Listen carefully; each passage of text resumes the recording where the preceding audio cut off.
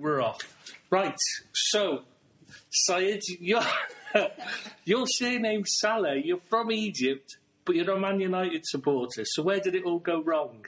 Well, hello everybody, good evening. I'm so glad to be here with you on air tonight with this block from Liverpool. Yeah, actually right, my surname is Salah and I'm Egyptian as well. Like Mo Salah, he's my cousin actually. In your dream. Yeah. I would love to. But yeah, I am supporting the best team in the world, not only the best team in England. Manchester United, mate. The true Reds, mate. No, they're not the Reds, the Red Devils. They are the Red Devils, that's right. The only Liverpool are the Reds. Everybody else is a different thing. Yeah. Like Nottingham Forest, it's the Garibaldis. They don't call themselves Reds. Tricky Trees, anything like that, even though they play them red. Arsenal don't call themselves Reds. No, they call themselves Gunners. Gooners, yeah. Right. Just Reds is Liverpool for some reason. I don't know why. So this has been the colour of Liverpool since birth of the team? Nope, used to be blue and white. Yeah, you see. So it used to be, Blackburn Rovers, the blue and white quarters? Yeah. Liverpool used to play in that to start with. Everton were in red. Where Everton was wearing red? Yeah. No bloody way, mate. In the early days, Liverpool were blue and white and Everton were red and white. All right. Hard to believe. You would think it. I would never think about it. Yeah, that was even after they left Anfield and went to Goodison Park. So even Everton, they have been playing. They used to play in the Anfield Road. That used to be their stadium. They used to play at Anfield. Yeah. Wow. Then they had a dispute with John Holden, the chairman and owner, landlord. And so they left and went off to. They were actually St Domingo's Church then, church team initially.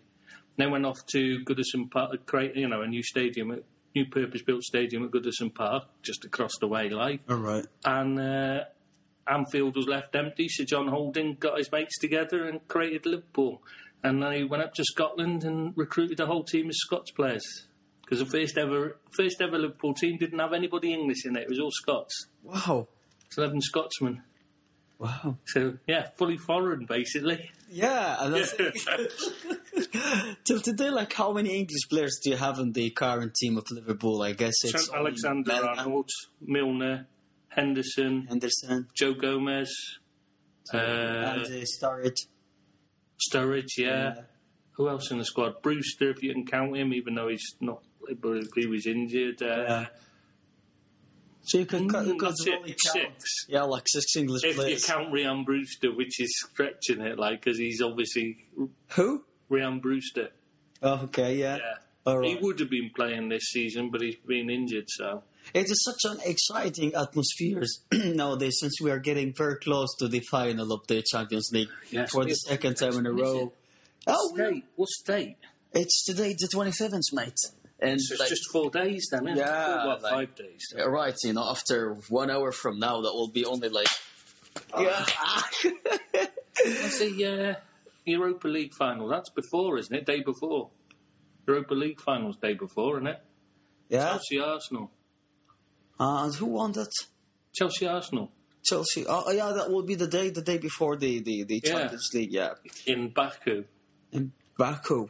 Yeah, Azerbaijan. Why so far? It's not even Europe. Because they pay a lot of money. It is, it's in Europe. Well, sort of. It's in Asia, man. Sort of. Mm-hmm. They count themselves as Europe. Really? Yeah, I think some of it's in Europe, some of it's in Asia, isn't it? They are in the heart of Asia. Come on, we all know that. Azerbaijan, isn't it? Yeah, of course. Azerbaijan, the land of fire. Yeah, it's on the edge. It's on the Eastern European, the Eastern European. Once you cross I'm sure some of it's like Turkey, where Istanbul's half in Asia. Yeah, I could say Istanbul, I think it's the same as that, Azerbaijan. I think it's still further east, to the eastern side of Turkey. So I would say that Turkey could be like a center point between Asia and Europe. And basically Russia, but because it's such a massive country. But... yeah, we are here to talk about football, and we are. It's very interesting as well. See, we're talking football. That's proper football, see, and we're giving knowledge as well. Not that we've got any, but if we do, my beautiful fella Mohamed Salah is becoming a national hero in Egypt. It's even said that if he's going for the Egyptian elections, he would really become the president of Egypt. He nearly did, didn't he? And he didn't even stand. What was it? Wasn't he the second highest vote received? Was Mohamed Salah? Oh, yeah. He wasn't even standing. Yeah, right. I mean, that's insane. He's a smile of the Nile. Right. Is that what they call? God.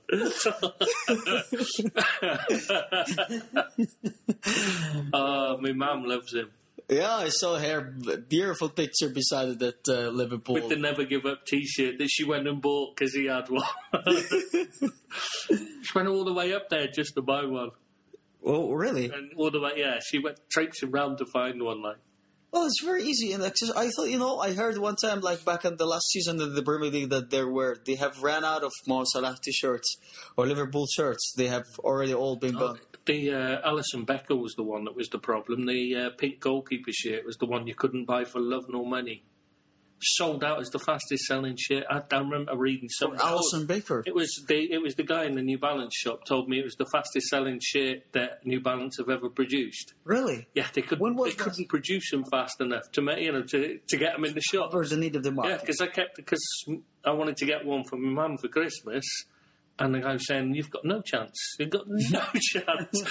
And they can't produce them fast enough to fill up the orders from just the Liverpool official store alone to sell them too quick. Wow. They just can't do it. And why? I mean, when was that? In which season? Last year. Last year, yeah. Yeah, this Christmas gone. This Christmas just gone. Yeah, this Christmas. Because that was what she wanted desperately. With my mum's name being Alisson, obviously. Right. She wanted an Alisson Becker shirt. Right, yeah. I know. Even though he has A. Becker on the back of it, she was going to have Alisson on the back of it. But he's such a lovely Brazilian goalkeeper, and he's one of the main reasons why you guys got qualified for the final of the Champions League that season. Well, obviously after the tragic... this season, after the way home in Camp Nou and Barcelona was not that fit, actually, and he's totally came back with a very strong performance on the way back in the Anfield Road. Alisson Becker is a great goalkeeper. The whole team has such a very special chemistry nowadays. Liverpool has got one of the best squads in the world right now, and we have actually got big ambitions that Liverpool could really surprise us all this season for the final of the Champions League, hopefully. It wouldn't be a surprise now, I think, now it's Spurs. I think it's probably, I would say Liverpool are probably got to be slightly favourites up there in the betting. I mean, I'm not one for betting or anything like that. Right. And I don't like making predictions or anything like that, so I won't do.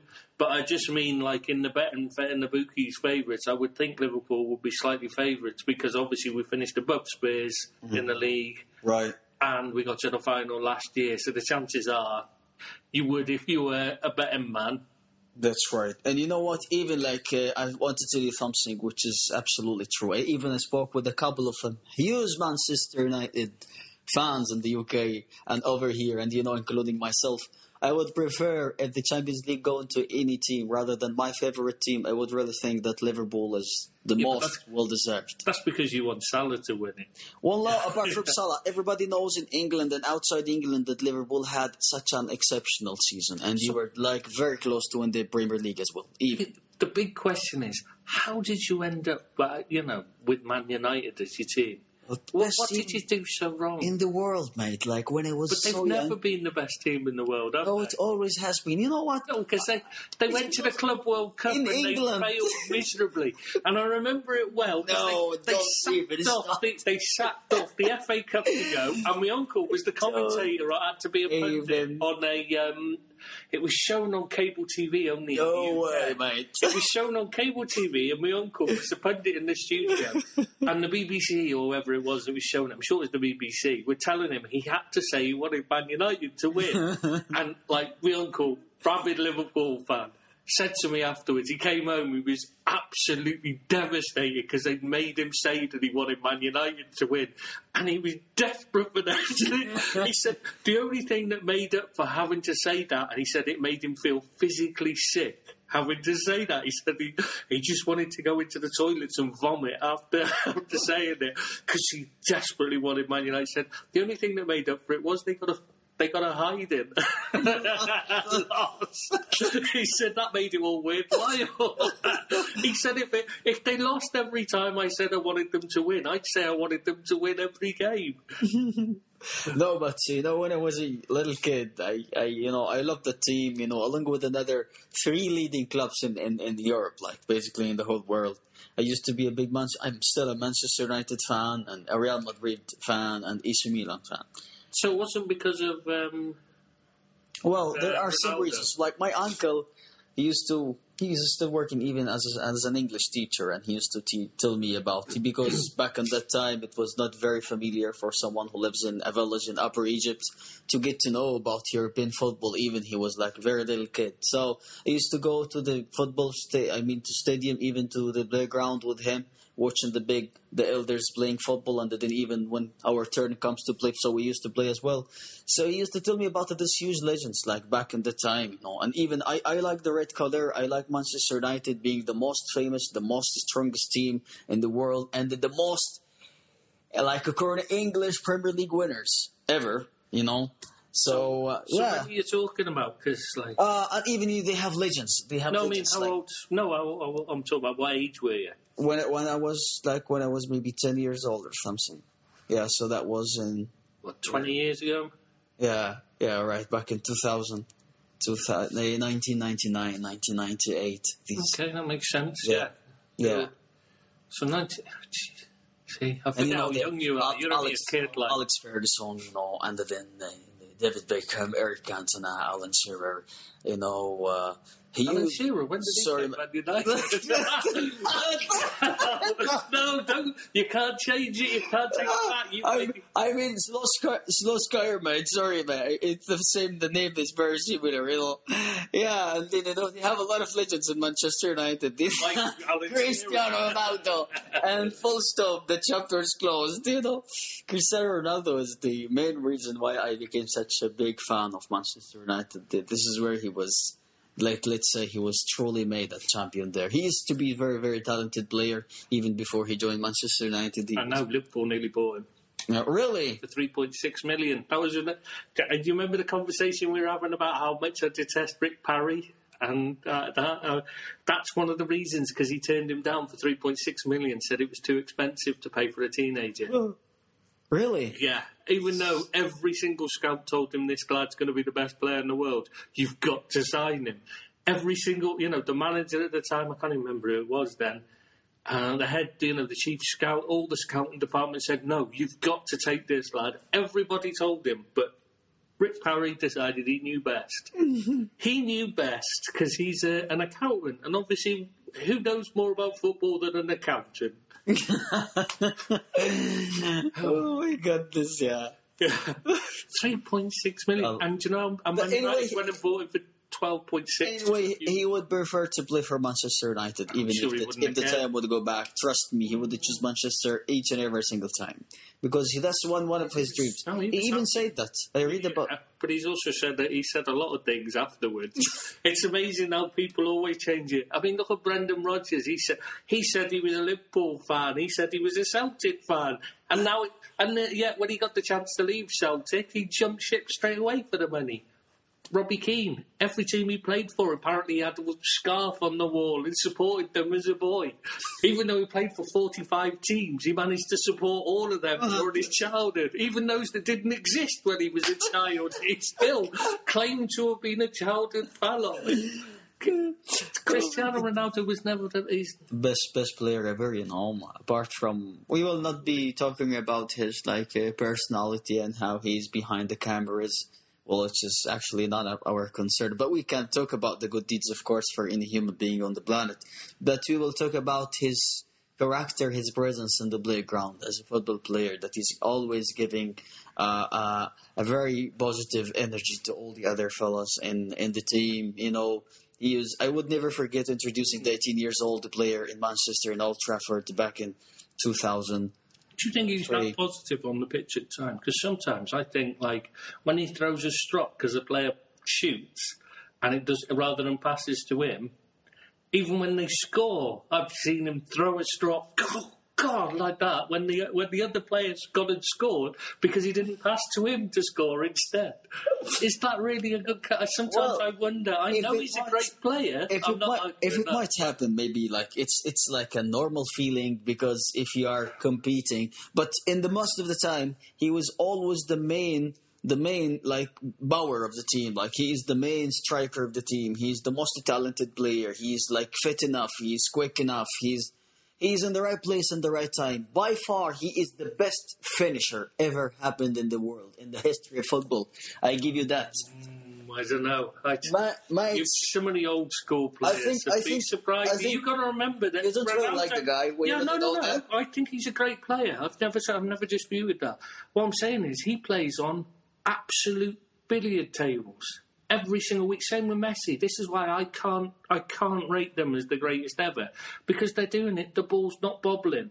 It's running smoothly when they're hitting it. It's much easier to strike a ball when you know what it's going to do. Whereas when it's playing on a cabbage patch like they used to play, and they're having to strike it, and they're still striking it true. You know what's the old Hungarian guy who's is the one I'm going to Puskás. Ferenc Puskás, the best striker of the ball I've ever seen. Honestly, you watch footage of him, left-footed, he could do wonders with the ball. George Best tells a story about when they were down in Australia coaching. Him and Puskás and some other guy. Puskás at the time, obviously, was a few years before Best, so he's an old man at this point, fat old man, because he was always overweight. Always very overweight he was, Puskás, you know what I mean? He was a little, like, round ball of a man, like in the 50s he played. I don't know if you know the Hungarian team, the great Hungarian team, the Magical Magyars. He was the main star of that. Anyway, yeah. So him and George Best and another great player, I can't remember another. I'm sure it was a Man United legend as well. Were coaching in Australia and I'm doing this coaching course. The kids didn't know who Ferenc Puskás was at all. Didn't have a clue. So they were talking. They were saying about hitting the crossbar. How many times do you think he'll do it? No, because they were just disrespecting this fat old guy, like. And Best said he'll hit it. He said there are 5 shots. He'll hit it 5 times. Puskás, first 4, bang, bang, bang, bang on the crossbar. The 5th one flicked over his head, swiveled, bang, hits the crossbar again from the halfway line each time. 5 times in a row he hit the crossbar perfectly. That's something no modern player could do.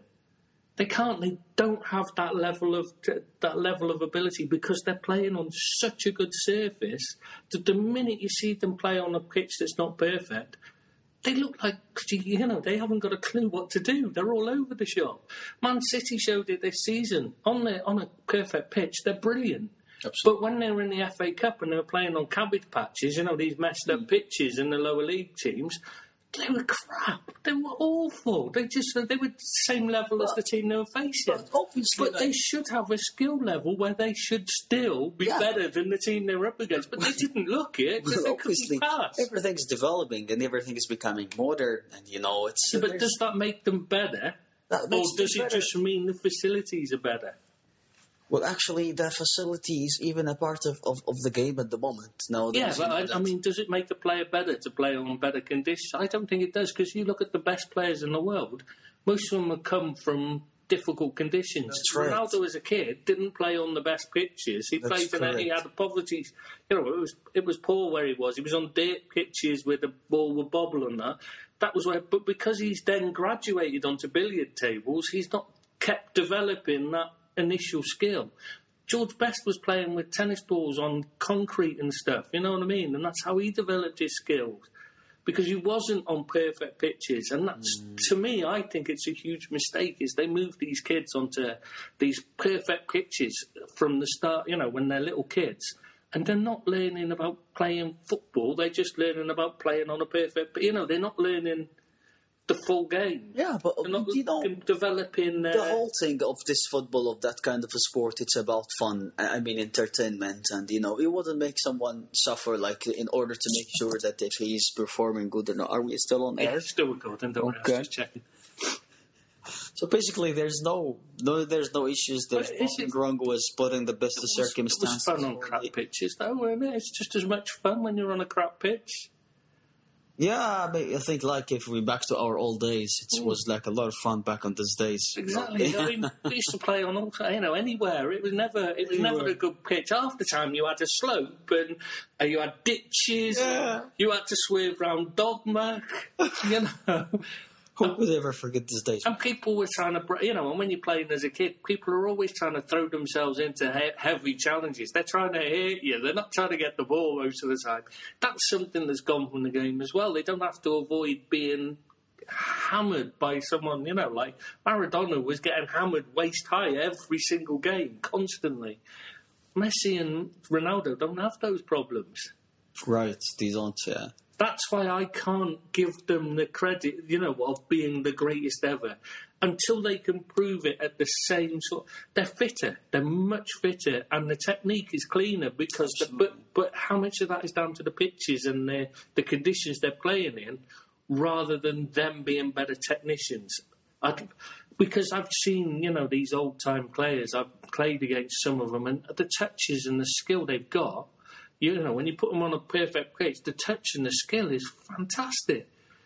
They couldn't do it on a cabbage patch because it was a cabbage patch, but they could still play football, you know what I mean, to a good level. You watch, like, the old teams, the Busby Babes, the Liverpool teams, they played fantastic football still, but they were on crap pitches. But Man City, you put them on a crap pitch, and they play shit. Absolutely. So how much is it the team? No offense for the City or for the City fans or for the City team or at all. We are just like talking about the different circumstances and how technology has its own impact, of course, in developing the game itself. Well, the whole game, let's say today, Mr. Tristan, is becoming, it's being commercialized, it's been business and a huge amount of money is being spent on the teams and clubs and preparations and facilities, So I don't really think that maybe you have your own point of view that you really need to see the player in a very hard conditions to find out if he's a truly talented. I just think they're losing that little bit of flair that they had. Yeah. They're all a bit robotic now because they're all going through academies rather than... That's why you get players like Mane, because they're not going through the academies and that as 5-year-olds. They're not spending their 10 years in the academy being trained to play the same way. What do you think of the football academies nowadays and all of that? I just think they're turning players into robots rather than players. They're not teaching them to think for themselves. They're teaching them how to play the same way. They're teaching them perfect, this nice technique and all that, especially the English ones. They've got this nice technique. They've all got the similar, but none of them are gaining. They've not got good tactical ideas. Defending's non-existent. They're not teaching defending Are you saying that these, football schools and football academies and stuff like that, they are actually not giving enough space for the players to develop their own ways? Yes, that's exactly the problem. Because they're not allowed to. Most of them ban the kids from playing for other teams. When I was a kid, you used to play for as many teams as you could every single day. You sometimes 4 or 5 times played a for day. 3 teams. I played with a load of kids from academies, and I used to have kickabouts. We'd be playing against, a lot of the kids we were playing with were in Premier League academies or whatever. I remember one of them was at Southampton. He was with Shearer and that. Played for Southampton? Yeah, he was in the academy with Shearer and that, and he left because he was homesick in the end. Came back, but and we used to play against these, and they played for all these, these local sides, the school side. But nowadays, when they're in the academy, they're not being allowed to do How this. do you think that should be done in order to maintain, the football academies nowadays, which is without a doubt it has its own existence into the new football games. However, in the same time, to try to let them develop the way they want, let them choose the position where they want to play. You don't really need to dictate on them to play in a specific way. They still can have their own touch, their own freestyle. What the Americans do is only in some, obviously, not all. Yeah. But a lot of what they do is they have them playing lots of different sports rather than just football. Whereas are you talking about American football or our... No, American sport. I'm talking about the soccer academies, should I say. To differentiate it in America, the soccer academies, some of them they'll encourage their kids to play other sports and that because it develops other things like hand-eye coordination, speed of foot.